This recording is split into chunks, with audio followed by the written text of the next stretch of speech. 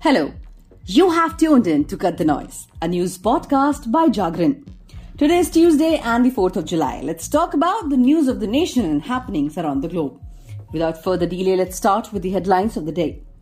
Sunil Jakhar appointed as Punjab BJP chief. Kishan Reddy gets Telangana. Sharad Pawar calls big meeting world tour constituencies of NCP defectors. PM Modi's strong message on terrorism in presence of Pak PM Shahbaz Sharif. Chaos in Twitter leaves door open for launch of rival Meta app Threads. China's President Xi warns against new Cold War at SCO Regional Summit. Aim to double every 4 years, HDFC Bank Managing Director after merger. Nimar fined $3.3 million for building lake at mansion. Now dig into the more info, but yes, crisp. So from the national news section, in a big organizational change, the BJP on Tuesday named Union Minister Kishan Reddy, Sunil Jakhar and Babulal Marandi its president in Telangana, Punjab and Jharkhand respectively. In a statement, the party also announced former Union Minister D. Purandeshwari as its new Andhra Pradesh president and brought in OBC leader Itela Rajender as its election management committee chairperson in the poll-bound Telangana.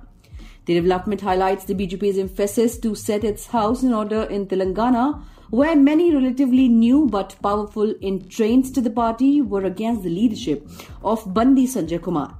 Sources said Kumar may be inducted as a minister in the central government in a reshuffle in the coming days. Mr. Jakhar replaces Ashwini Sharma while Babulal Marandi comes in the place of Deepak Prakash. Now moving on to the next national news.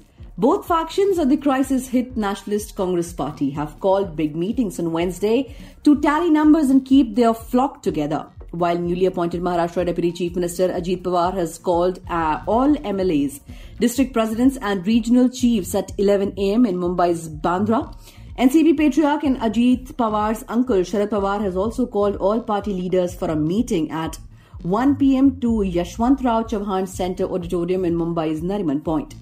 Ajit Pawar's camp claims the support of 42 out of the party's 53 MLAs. However, the claim had many MLAs alleging that they unwittingly gave their signatures without knowing the purpose.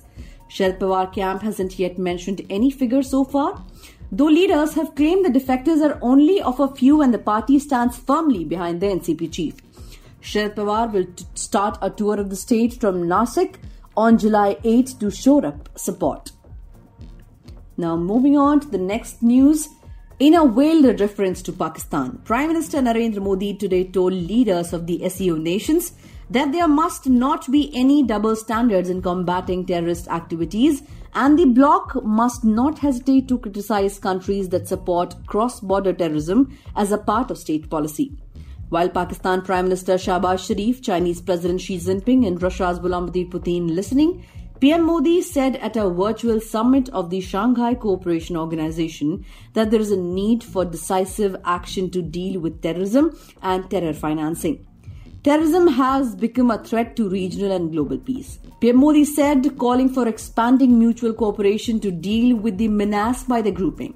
We have to fight together against terrorism that may be in any form and any manifestation, PM Modi said, asserting that there must not be any double standards in fighting terrorism. Now moving on to the international section.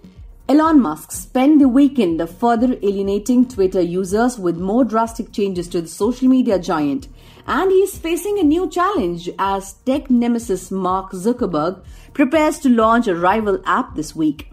Zuckerberg's Meta Group, which owns Facebook, has listed a new app in stores as Threads, an Instagram app, available for pre-order in the United States, with a message saying it is expected this Thursday. The two men have clashed for years, but a recent comment by a Meta executive suggesting that Twitter was not run sanely irked Musk, eventually leading to the two men offering each other out for a cage fight. Since buying Twitter last year for $44 billion, Musk has fired thousands of employees and charged users $8 a month to have a blue check mark and a verified account. Now moving on to the next international news. Chinese leader Xi Jinping warned against color revolutions and a new Cold War Tuesday, according to a state media readout of his speech to a virtual summit of Shanghai Cooperation Organization's leader. We must be highly vigilant against external forces fomenting a new Cold War and creating confrontation in the region, and resolutely oppose any country interfering in internal affairs and staging a color revolution for any reason, she said. Now, news from the business section.